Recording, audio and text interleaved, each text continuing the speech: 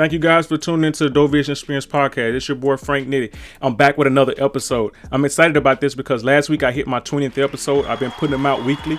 So if you guys haven't had an opportunity to check out these episodes, these previous episodes, along with the shot episodes I've been putting out, definitely go back and hit the buttons, listen to them, see what I have to say about those different topics. This week I got a couple extra topics coming in here that I'm excited about. I'm going to be putting out the shot recap as soon as the episode drop. So be on the lookout for that next week.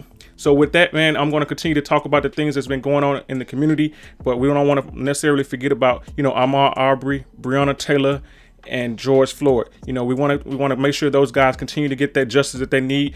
We want to continue to put pressure on the police department and justice system to make sure we get the justice that they want, that they need for the things that's happened to them in the past, and so they can make sure we can stop those things happening to our sisters and brothers and kings and queens in the future. With that, I'll go ahead and get the podcast started. So like I said, always grab your lighters, pull up, turn me up, and let's get it.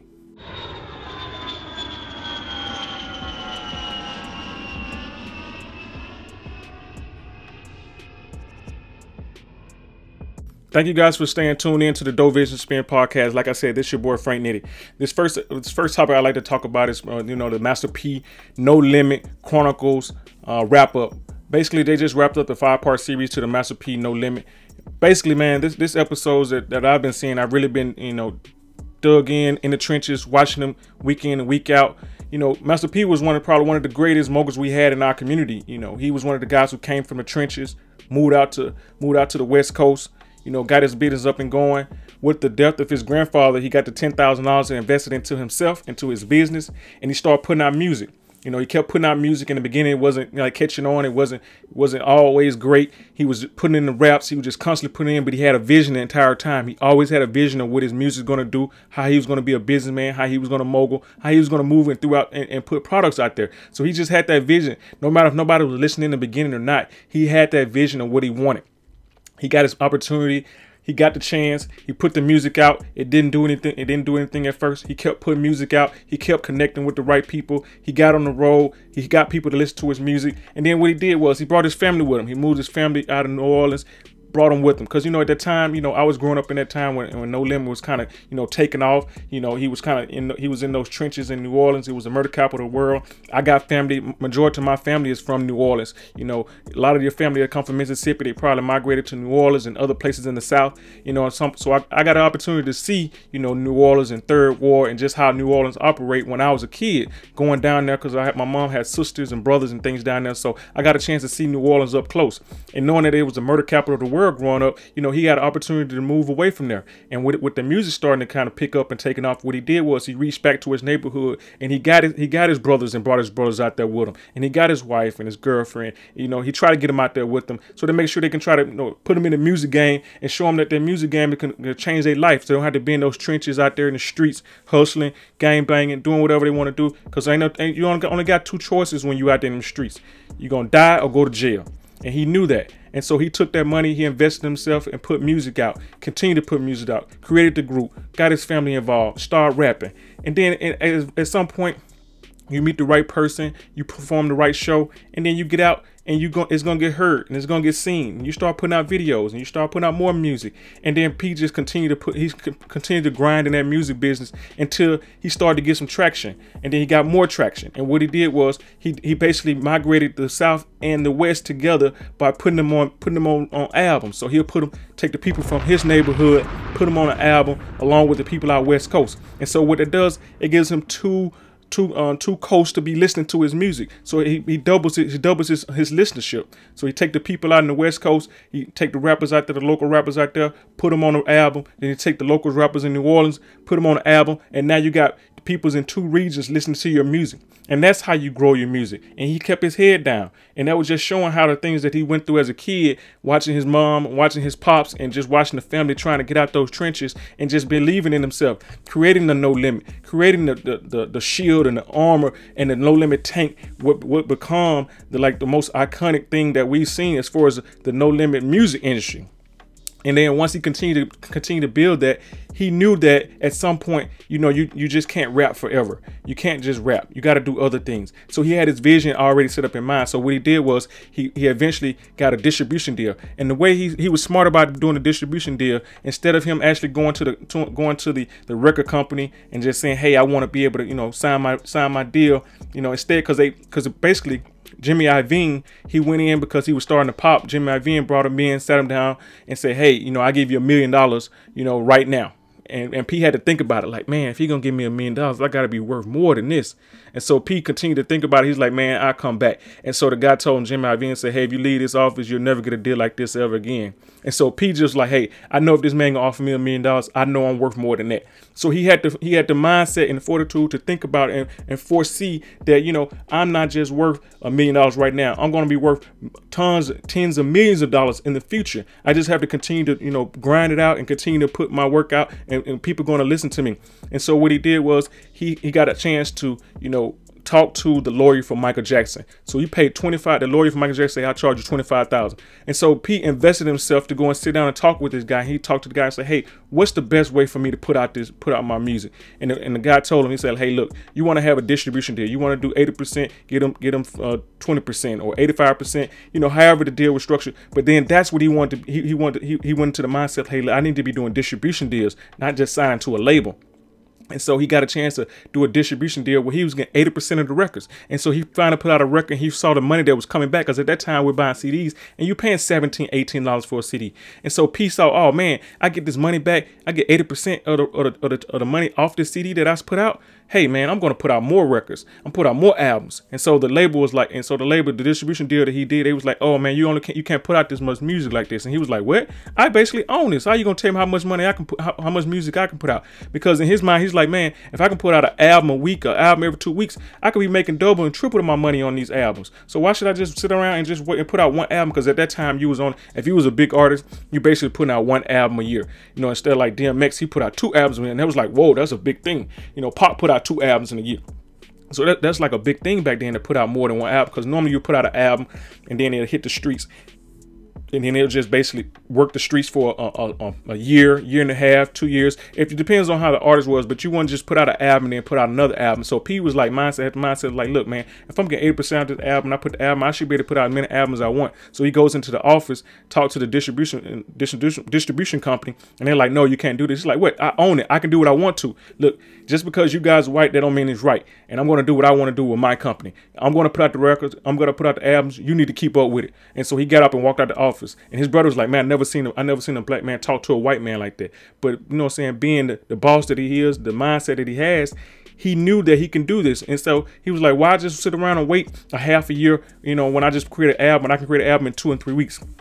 So P, you know, that time he was killing the charts. You know, he was putting out an album up basically every week, every 2 weeks he had a new album out. And then as you see in the footage, they basically saying, man, they created they had a house out here in the Bay Area that he basically brought everybody out to. He brought Mia X, Silk, you know, Serve On, everybody, the mixers. And so Mia X was basically letting them know, hey, look, we want to get this bounce sound. We need to go get our producers and have our producers out here. You know, your producers you got there, okay, but if we want to have that New Orleans bounce sound, we need to get the producers out here that we know can kind of produce that music for and produce that sound for us. And so that was like that New Orleans bounce sound that they have. You know, that New Orleans sound is different from everywhere else in the country. Like when you go down there and you hear the music that they're doing with those trumpets and they're doing with the drums, like the music is just different down there. And so what he did was he brought those, you know, brought all the rappers, and he brought all of his producers, and he brought them out, and they put them in one house, and he created a factory. And so these producers are constantly creating beats, and the rappers are rapping just as fast as the producers are putting out the music, putting out the beats. And so what he did was he basically told them, hey, look, you got 2 weeks to get your album out. You got 2 weeks to write it. We're going to produce it. So what he had 2 or 3 producers in the house at one time. And so the producer will produce one beat in one room, you'll rap, and then you go to the next room with another producer got a beat, and then you rap on that beat. Then you go to the next room and the producer got a beat going, and then you rap to that beat. And so you constantly are sharpening your tools because you got other rappers in the house with you. So you're creating a factory of just music. You know, you're not necessarily, it's like an assembly line. You know, you don't have to worry about going in correcting the music and tightening it up. That's for the engineers to do. You more or less just want to rap. If you the rapper, you rap. If you the producer, you produce. So you produce in one room, you rap in one room, you sing in one room, and then you do the beats in the other room. And if the guys who are actually, doing the music and basically making the sound quality better, that's for them to do on the back end after you do all that. And so Pete understood that, and so he constantly had those guys in there, and they were putting out music every week. He put out like 20 some albums in a whole year, and like a lot of those albums had topping charts records, and those records were playing everywhere. And being down south, I constantly had that influence. You hear No Limit, you hear Fiend, you hear Mil X, Silk the Shocker. You got Master P doing his thing, and then at some point you got Mystical coming, he doing his thing, and then you got Soldier, then you got Soldier Slim, and then God Bless the Dead, Soldier Slim, they putting out their music, and then you got his brother. Everybody was just putting out music, and he was constantly putting out music, and he's making money. He's making money like crazy because all these albums are just generating money because they're hitting the charts. Some of them hitting #1, they're hitting #2, and then at some point you got all these albums out on the charts, and you got all these records playing. You got some of the top 200 and top 100. You got 4 or 5 records in there from your company, from No Limit. So he's making crazy money. And the thing is, he was basically taking that money and he was giving it back. He makes sure you have a house and he makes sure you have a car. So he was getting people paid. But of course, in New Orleans, you're kind of still stuck in the street. Like his brother was still stuck in the street. So he was wanting to always kind of be in the hood, be in the trap. But P saw it as like, look, we've been growing up in all our life in the hood and the trap. If you want to be able to be something, you got to get out the hood. You got to move away. You got to be able to go out and produce and do things and come back and save the hood, not just be in the hood every single day just because you don't feel like you don't feel like you miss it or somebody think you kind of sold out. But Pete understood that, and so Pete constantly kind of tried to drill that into his artist's head. And then at some point, Master P was like, look, I need to kind of start signing these free agents. And Snoop Dogg, Snoop was having his problems with Death Row Records, and he was having issues with his money. He couldn't get his records out. And he was going through his issues with Suge Knight. And so Pete understood. Pete, like a businessman, he like, look, man, I want to get you on the song. So he basically, got Snoop Dogg to get on the song. Snoop thought he told him 3,500, and then basically what Master P did, he wrote him a check for 35,000. That's crazy. Gave him a 35,000 check, and then was like, man, hey, look, I need you to get with No Limit. He's like, man, I would, but I still got this deal locked up with Suge, and we out here in Death Row. He's like, don't worry about it, I'll take care of it for you. And so what he went and did, as a boss, you want to go talk to the boss. And so he went to the jail, sat down with Suge, and let Suge know, hey, look, I want Snoop. What it's gonna cost, what it is. Let's work out a deal. And then he basically worked out that deal.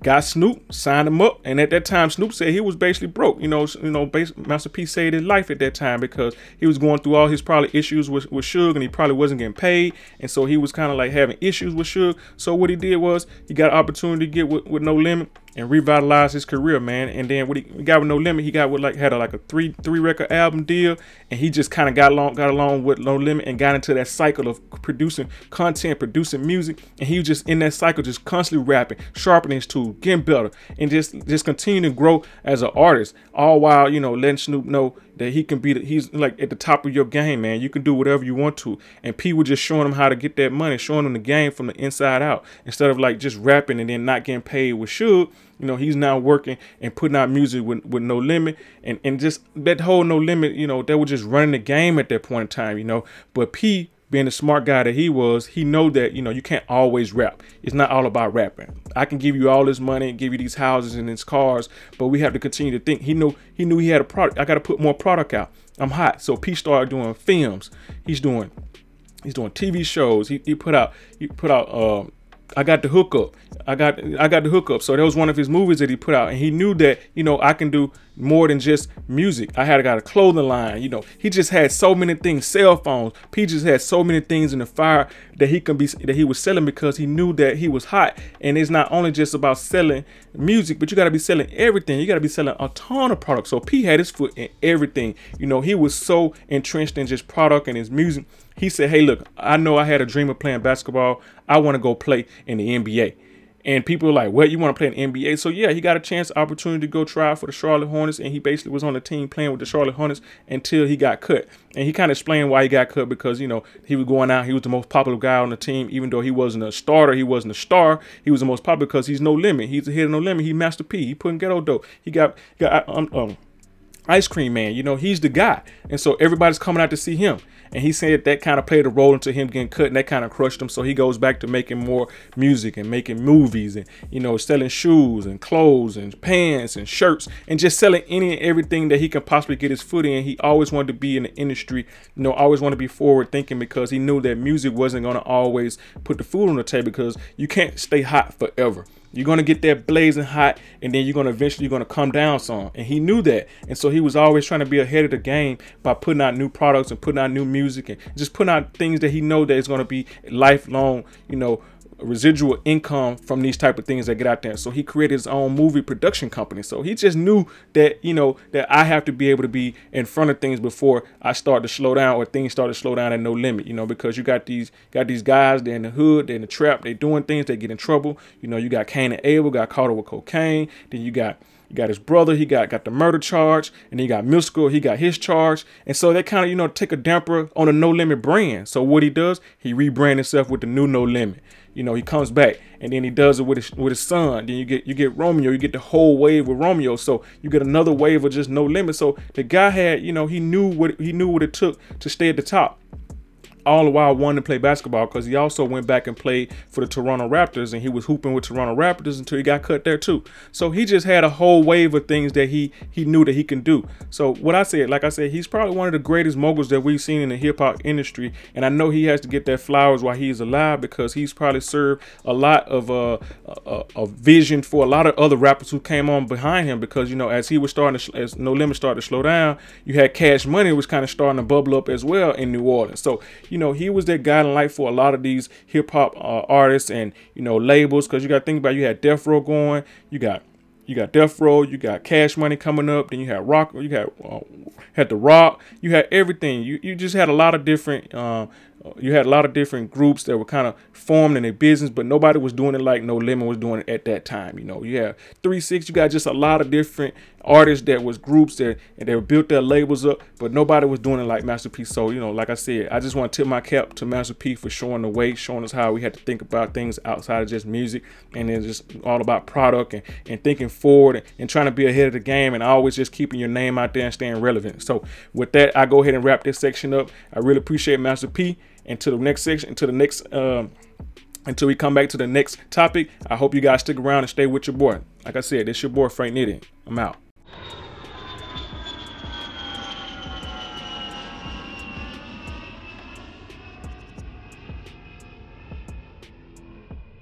Thank you for sticking around to the Doe Vision Experience podcast. It's your boy Frank Nitty. And in this segment, I want to talk about, you know, Biden picked Kamala Harris to be his running mate for the presidential campaign for this upcoming election.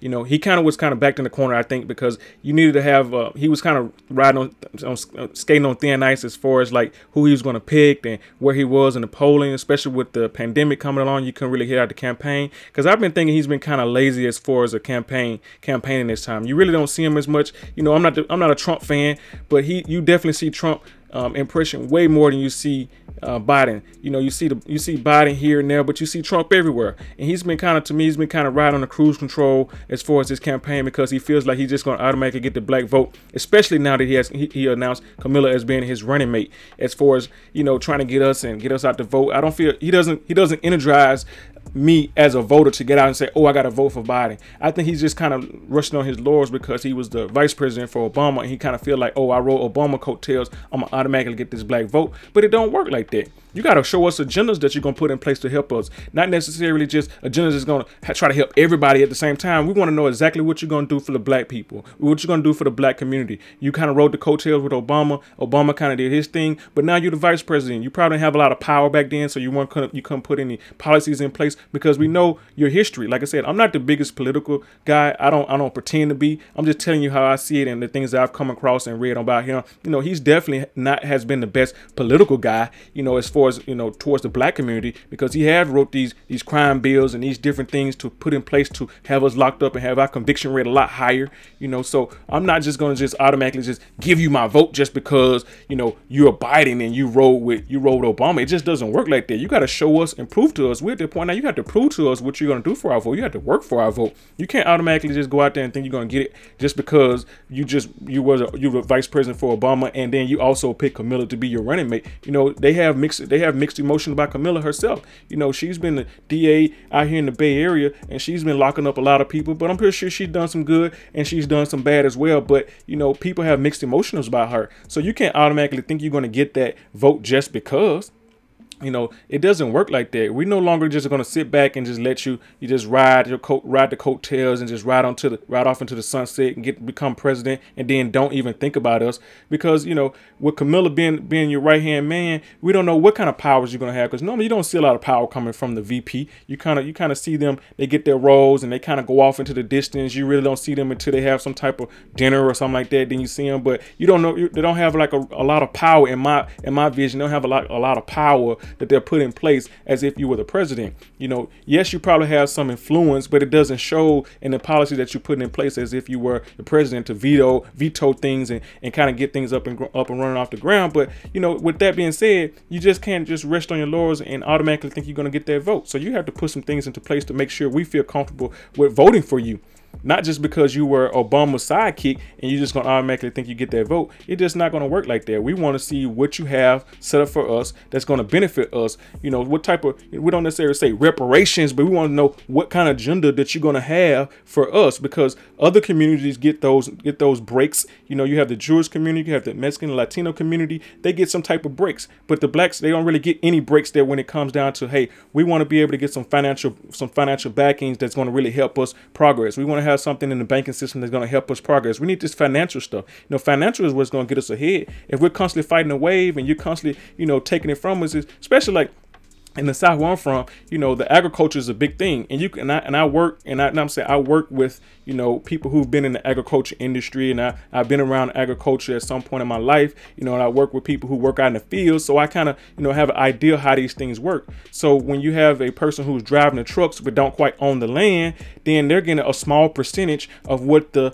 landowners get, because landowners have insurance on these lands. So if crops go bad, they can actually file insurance. They can make money off of it. They can make money off the land. And then when they get the drivers, you know, the black guys who have the trucks, who are renting the trucks, who have to pay money on their rent on their trucks, and also driving loads from the field to the cotton bins or to the river to the boats and things like that. And you're getting a small percentage. Whereas if you have 200 acres or 1,500 acres or 2,000, 5,000 acres, you're making hand over fist when it comes to, you know, cropping and sharecropping and doing things like that. So, you know, we want to have things that's in place and these policies in place that's going to help propel our community and going to help uplift us for the next generation. Not just somebody who's just going to come in and just ride the coattails and just be an even kill the whole time. We want to see somebody shake it up and make some change. If Trump can go out here and rile up these racist individuals by saying things and doing things and putting policies in place that's going to help support them, then we want somebody to get in there and help support us that's going forward, because we're going to need these things to help our generation and next generation coming up behind us to be able to take advantage of these things. You know, we need housing, we need financial background, we need literacy,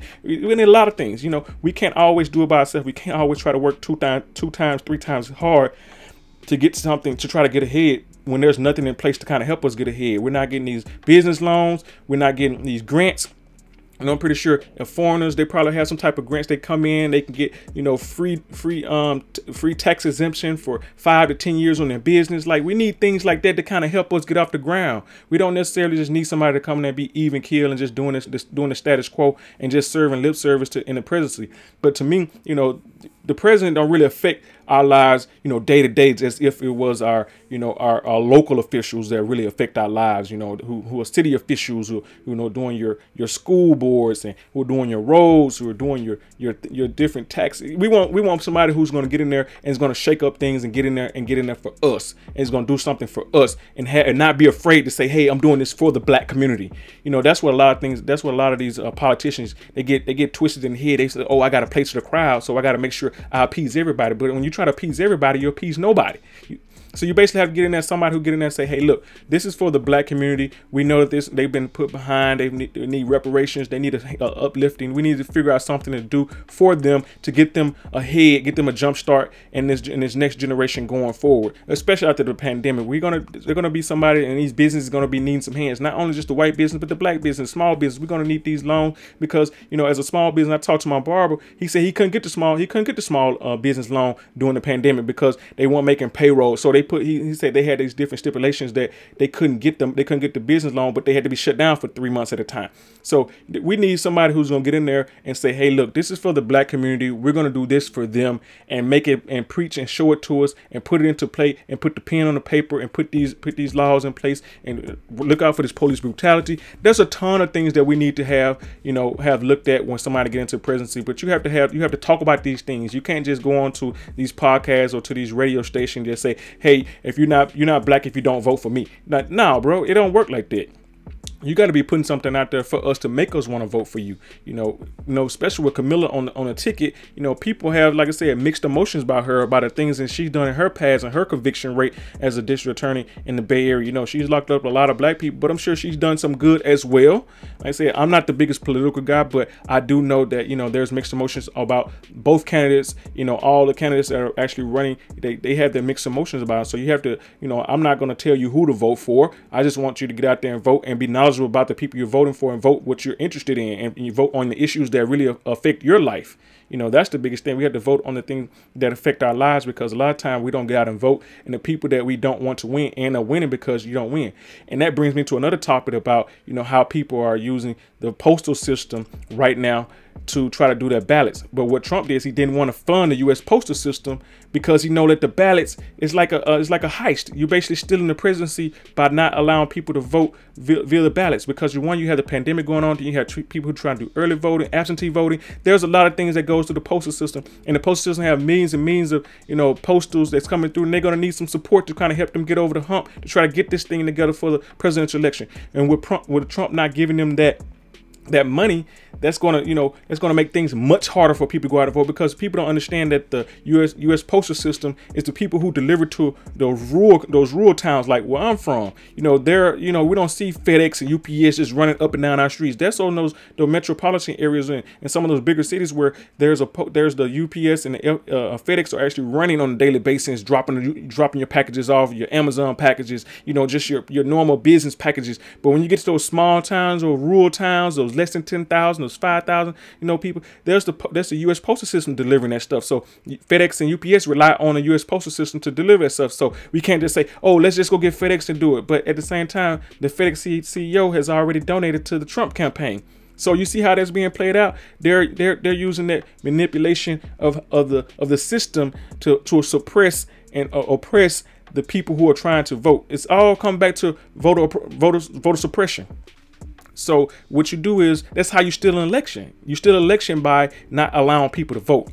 You do it out in the open. And so if you try to hide it, you get caught. But if you do it out in the open, people just going to talk about it. But what they're going to do? What can you do? We got to get out there and make sure that people have opportunity to get out and vote. So I like what LeBron James has basically done. He, along with the LA Dodgers, they've basically teamed up and turned the stadium into a polling place. So you can go out to the LA Dodgers stadium and be able to vote. So people will be able to do the social distancing, because we're still going to be in the pandemic, because we have to remember the pandemic is still going on, even though it's hot outside, which in the Bay Area it was really hot today, over like 100 degrees. So you have to be able to still go out and vote, because the pandemic, you have to be social distancing, because we're going to be, like I said, we're going to be right back into the pandemic, where we're going to be right back into flu season, which is going to there's going to be even more problems when the weather changes, when it starts to get cold. So with them doing that, we have the opportunity to spread out and be able to go and vote. Along with them, the Atlanta Hawks turning their arena into a voting polling place as well. So that's going to help alleviate the issues, because we saw what happened down there for the last election, not the presidential election, but I think the senator or the governor election, where they had tons of voter suppression in the black communities in certain zip codes. So that's how they steal these elections. They steal it out in the open. They say, oh, it's something wrong with these machines, or we're going to put, like they did in Atlanta, they put new machines in every city in the county within Georgia. So why would you do that right before an election, when you know that these things haven't been tested, and it's a way for you to go out and you can steal a vote, you can steal an election, and that's how you turn over an election for somebody who you want to win. You don't go, necessarily do it in the back room, and of course they do their talking in the back room, but when we want to steal it, we're gonna steal it right out in the open. We're gonna show you what we're doing. We're gonna just show it to you, and they're showing the power that they have, because all these people are donating to these different campaigns. They're trying to get things done for themselves. So if I donate to the Trump, if somebody like the FedEx people donate to the Trump campaign, if something comes up, they need to bail out, they're gonna get the money first. So you're gonna look out for the people who looked out for you. So we can't say, oh, well, let's just get the FedEx people to go out and deliver these postals. And so you're seeing these things that happen online where they're picking up the blue boxes for the U.S. postal system that normally you can just go and drop your mail in. They picking them up, saying, oh, these are some of the old postal, some of these old postal blue boxes. We had to replace them with newer ones for more security purposes. No, we understand what you're doing, bro. We see it. We see what you're doing. You're doing it right in front of you're cheating right in front of our faces. It's like when you're playing cards, you get caught in card cheating. It's like, no, bro, I caught you. Like, no, you need to pay. You got to pay up. I caught you, bro. You ain't gonna cheat me and right in my. You're not gonna cut that card when I know you cut the card before. You know, if you play spade, then you understand what I'm saying. You get caught. It's just like the worst thing ever. You get caught cutting in cards and cutting in spades. So like I said, they're basically putting these blue boxes and they're taking them and putting them on the back of the trucks and they're driving off with them and claiming that they need some more security on them. But we know what you're doing. You're taking those ballot votes away from people because Trump has already made it clear that he doesn't trust the mail-in ballots because he know that. You know, what other way could I possibly try to steal the election by not allowing people to do absentee ballots? I want them to go to the booths, but they're not going to go to the booths because they're going to get frustrated with the lines that are at the booth. And then that's how I'm going to go to these other states and grind it out, and I'm going to steal an election that way. So we have to just be aware of what's going on and be cognizant that, hey, look, we have to be more proactive about getting our votes in and being prepared to go out and vote and do the things that we need to do to get the people in these places that we want to have in place that's going to, you know, look out for our best interests. You know, like I said, but Biden himself, you know, he has to be a little bit more forthright and letting us know what he's going to do about our agenda and what he's going to do for us in the upcoming election. You know, I know you guys are probably not as political into the politics as I am. I'm not going to, like I said, I'm not going to claim to be, but I just react to the things that I see and see that it's going on because, like I said, these FedEx and these UPS and these CEOs and these people who are behind these companies, they're in these back room with Trump. They're donating to Trump's campaign. And so what they're going to do, they're going to stick it out with their guy because he's going to look out for them when things go bad. So why would I jump ship now? I'm pretty sure there are some things that's going on in those back rooms that we'll never know about that's going to help get him over the top. You know what I mean? But Biden just have to be a little bit more stronger and get back out here on this campaign trail and be seen and be heard and let us know what he's talking about and not just making up these things that he's going to say that he think we want to hear, because they all lie. You know, they all lie. Like Trump said he's going to build a wall, and it hasn't been a talk about a wall since he got into the office. You know, he's been doing all these crazy things that people, you know, have been questioning him about. He's calling fake news. He's been a character. Of course, every day he gets in, it's a character. It's no political background. So what he's going to do is try to divert our attention to other things. You know, he's talking about the football. He's talking about basketball. You know, he's picking on LeBron. He's just doing all these different things to distract us to what's really going on. Like he's talking about football and kneeling and flag and all that type of stuff. Like we're past that. We know that, you know, the kneeling is not about the flag. It's about police brutality, but he doesn't want to admit it's about police brutality. But he wants to attack the NFL and put those guys on notice so that we can be distracted about him going back and forth with the NFL. You know, so we have to be aware of these tactics that they're using. You know, they're always coming up with different tactics, and the closer we get to the election, and the more more tactics they're going to see, and the things they try to cover up in those back rooms, and also the things they try to do openly out in our face. And we're like, whoa, we see what you're doing, but you know, we have to be aware and know what's going on and be prepared and be proactive again. And like I said, with that, I go ahead and wrap up this segment, and I'll be back with my next segment. You guys stick around, stick with your boy, grab your lighters, pull up, turn me up, let's get it.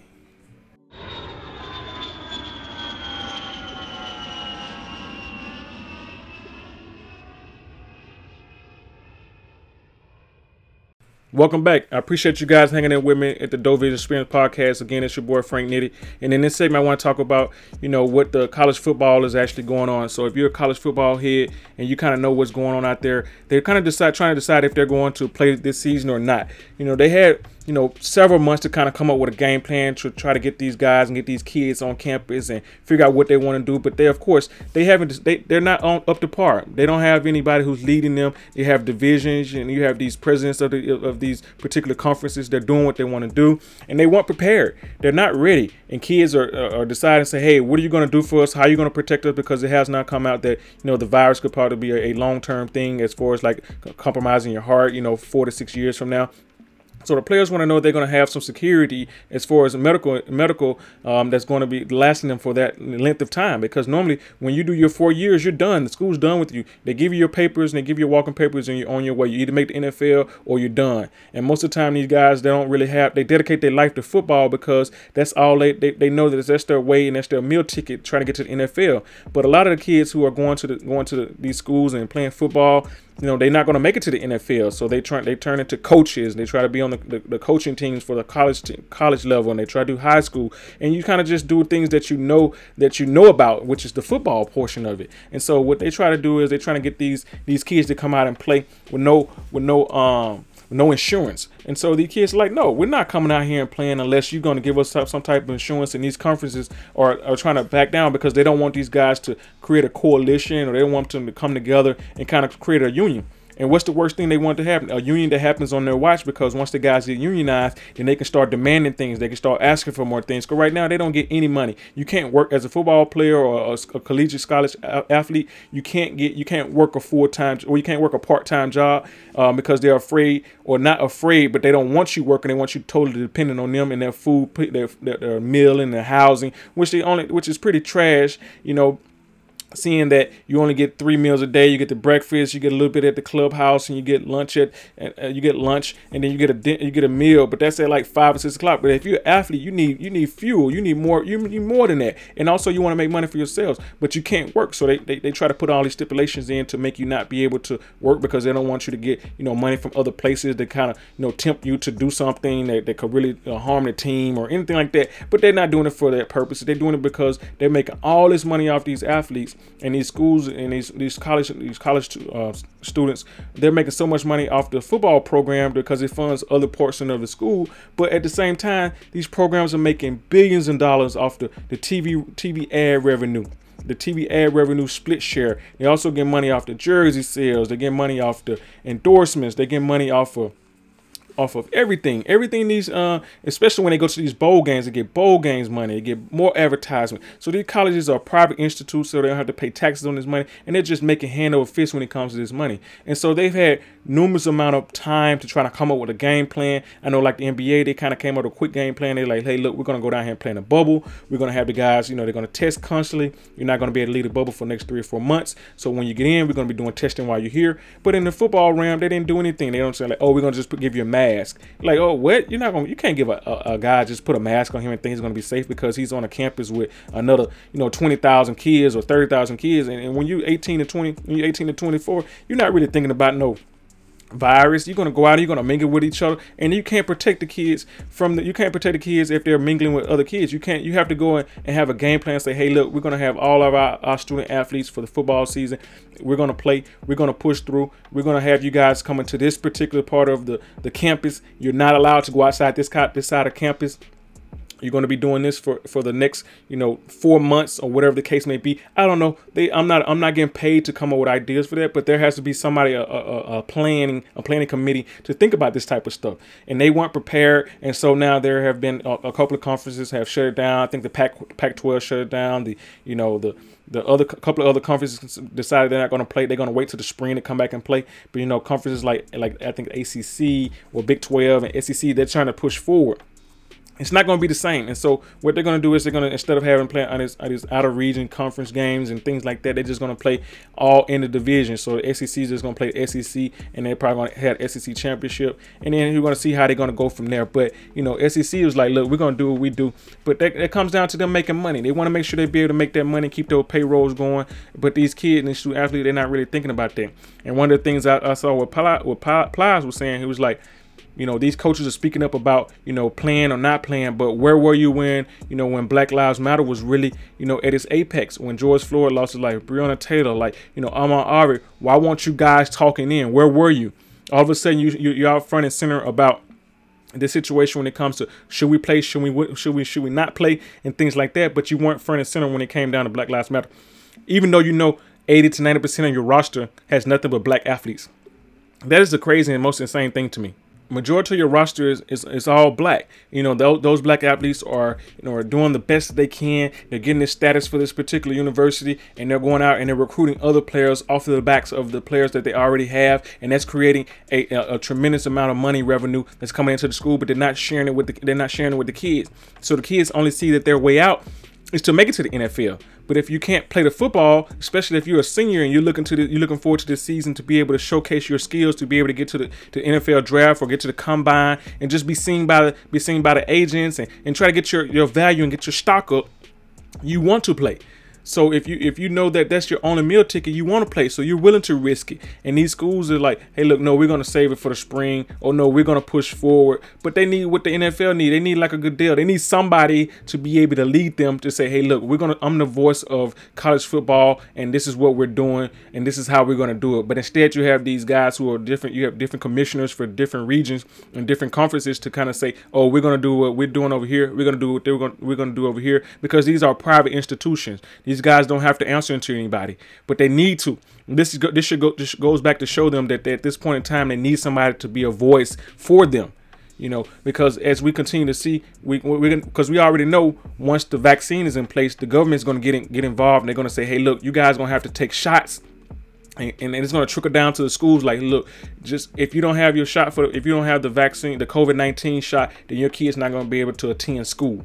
So we already know once the government gets involved or the vaccine gets into play, they're going to be forcing kids to take shots, because they want you to they want you to get back on the field, even though you might not feel comfortable with taking it. And if it's going to give a do or die situation, like, hey, you either take the shot or you won't be able to play. So they're trying to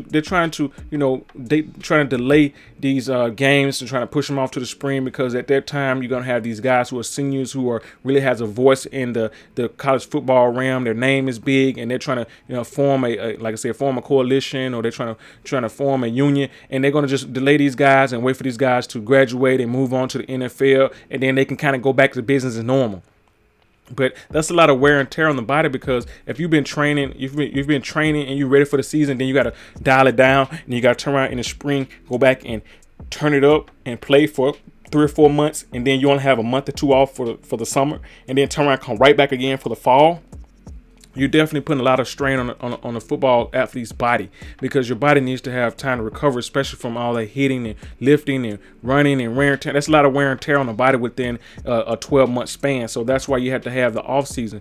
But they're trying to they're trying to decide if they're going to let the kids play or not. But it's all about the money and how the money revenue goes in, and we'll continue to watch and see how that goes. Because, like I said, I love football. I would like to see it. I'm not going to just knock it, because if the guys want to say, hey, look, we're not going to play, I'm with it. I want the guys to be healthy. I don't want anything to hurt them in the long run, because we don't know the ramification of a kid going out there playing for 2 or 3 months at a time. He gets the virus, and then 4 or 5 years later, he finds out he has a heart condition, and he can't play for it because he didn't make it to the NFL. 2, he can't pay for the bills, and 3, the school is off the hook now, because it's been a 5-year span since he's been at the school. So they now don't have to be worried about having to pay any of his medical bills. And that was one of the big things the NFL had to deal with. Having these guys who retire from the NFL having some medical relief to be able to help them pay for these concussions that they had, broken bones, whatever the case may be for your medical expenses, because these things have a very total effect on the body, because you only can take so many hits on the body, because the body's not really designed to take hits like that. And so what they had to do, they had to eventually come up with some type of plan to kind of help these, and that's what they fought for. Their union fought for that, to try to have that, that medical care bill taken care of for the retired players and players who've played, 3 to 5 years into the league, and they'll be able to recoup some benefits in case they need them in the future, especially in the big topic when it was talking about concussion. So these schools are trying to make sure that they try to get off the hook so they don't have to pay these bills. So that's why they're pushing it off. But again, if these coaches can speak up for, playing football or not playing football, they should have been speaking up for Black Lives Matter when it was a time when their voice needed to be heard, because these black players are on their teams, and they're fighting for their coaches, and they're fighting for the school, and they're making the school look good, and they're bringing in money, and they're bringing in revenue. And so if they're not speaking up for the kids, then if the kids don't want to play, I'm with them 100%. So if you don't want to play, don't play. If you feel like you need to play, go out there and you need to feed your family, and this is where you want to feed your family as a kid, do what you have to do. But you have my support as far as not playing, and it's not going to hurt me by missing a couple of months of football, because I would rather see somebody be healthy and safe in the long run than go out there playing football with nobody have any clear plan of action of what they're going to do for you in the future. So with that, I go ahead and wrap up this podcast. I really appreciate you guys listening. As always, tap in with your boy. I've been watching, I've been putting out the episodes weekly of the Shy Cap recaps as well. It's been a good season, and we kind of towards the end of it. So if you haven't had a chance, please go back and watch that. If you guys any office or things you want to kind of put some new artwork on your wall, hit me up. I got that on my website at dovision.com. You can hit me on IG at dovision.sf. I got a lot of things coming. I got some merch out there. Dovision, Dovision Experience merch. I got some of the Dovision merch. Your black dad, young black woman. I got some merch for everybody. So please go out and check the website out. Order some merch. Holler at me, get at me if you see me in the streets. I'm doing my new thing. I love biking, so I've been biking. I've been out riding. If you follow me on my journey, if you've been hitting my stories, I've been on my journey trying to hit 10 miles on my ride. I've been doing 5 miles and 7 miles. I haven't quite hit that 10 miles, so I'm on my journey to hit 10 miles. I'm going to be excited when I do that. If you want to ride, hit me up, hit my IG, hit me in the email, dovision.sf@gmail.com. Let's get out and ride. Let's go out and exercise, because during this pandemic, it's easy to kind of sit down and get overweight, and you can kind of be hard to get that weight off. But this is something that you can do for, you can social distance on the bike, you can run, you can ride, you can have fun. I hit trails. I'm out riding, I'm exercising, because I'm a guy. I don't like to run. I'm not a runner. I just don't like running. But when I can get on the bike, I can put my earphones on, my AirPods on, and I can go ride 4 or 5 miles, 6 miles, and and get a real good workout in. You're working those muscles, and you're working your heart, and you're pumping up your blood. So it brings back a lot of childhood memories with me riding my bike. So if you're thinking about getting into it and you don't have a bike, that's cool. We can always go out and find different things to try to get you a bike to ride, and then we can go out and make something happen. I just want my community, and I want people to understand that there's other ways to exercise than just going hitting the gym. Doing something fun such as riding a bike can really help your life. Build up your stamina. You can get energy, get the blood pumping, and just get out exercising, feeling that breeze and feeling that air, and get some of that sunlight on your skin, and get that melanin taken care of. So again, if you want to get into the biking like me, holler at me, get at me. Like I said, hit me on IG. So again, I appreciate you guys listening. I'll go ahead and wrap the podcast up. Until next time, this your boy Frank Nitty, and I'm out. I really hope you guys enjoyed this episode. If you'd like to grab some merch, canvas prints for your home or office, or see the full-length video from this episode, please visit dovision.com. Follow me on Instagram, Facebook, and Twitter at dovision.sf. Also, send me an email of someone you'd like to hear on the podcast at dovision.sf@gmail.com. Also, please join the Dovision Club at patreon.com/Dovision for early access to the content and some of the behind-the-scenes look at some of the episodes that I create. While you're listening, don't forget to hit the subscribe button and comment on the podcast, as well as my YouTube channel, and turn on those post notifications so that you'll be notified each and every time I drop a new episode. Thanks for listening, and remember, collaboration over competition. Until next time, this your boy Frank Nitty, and I'm out.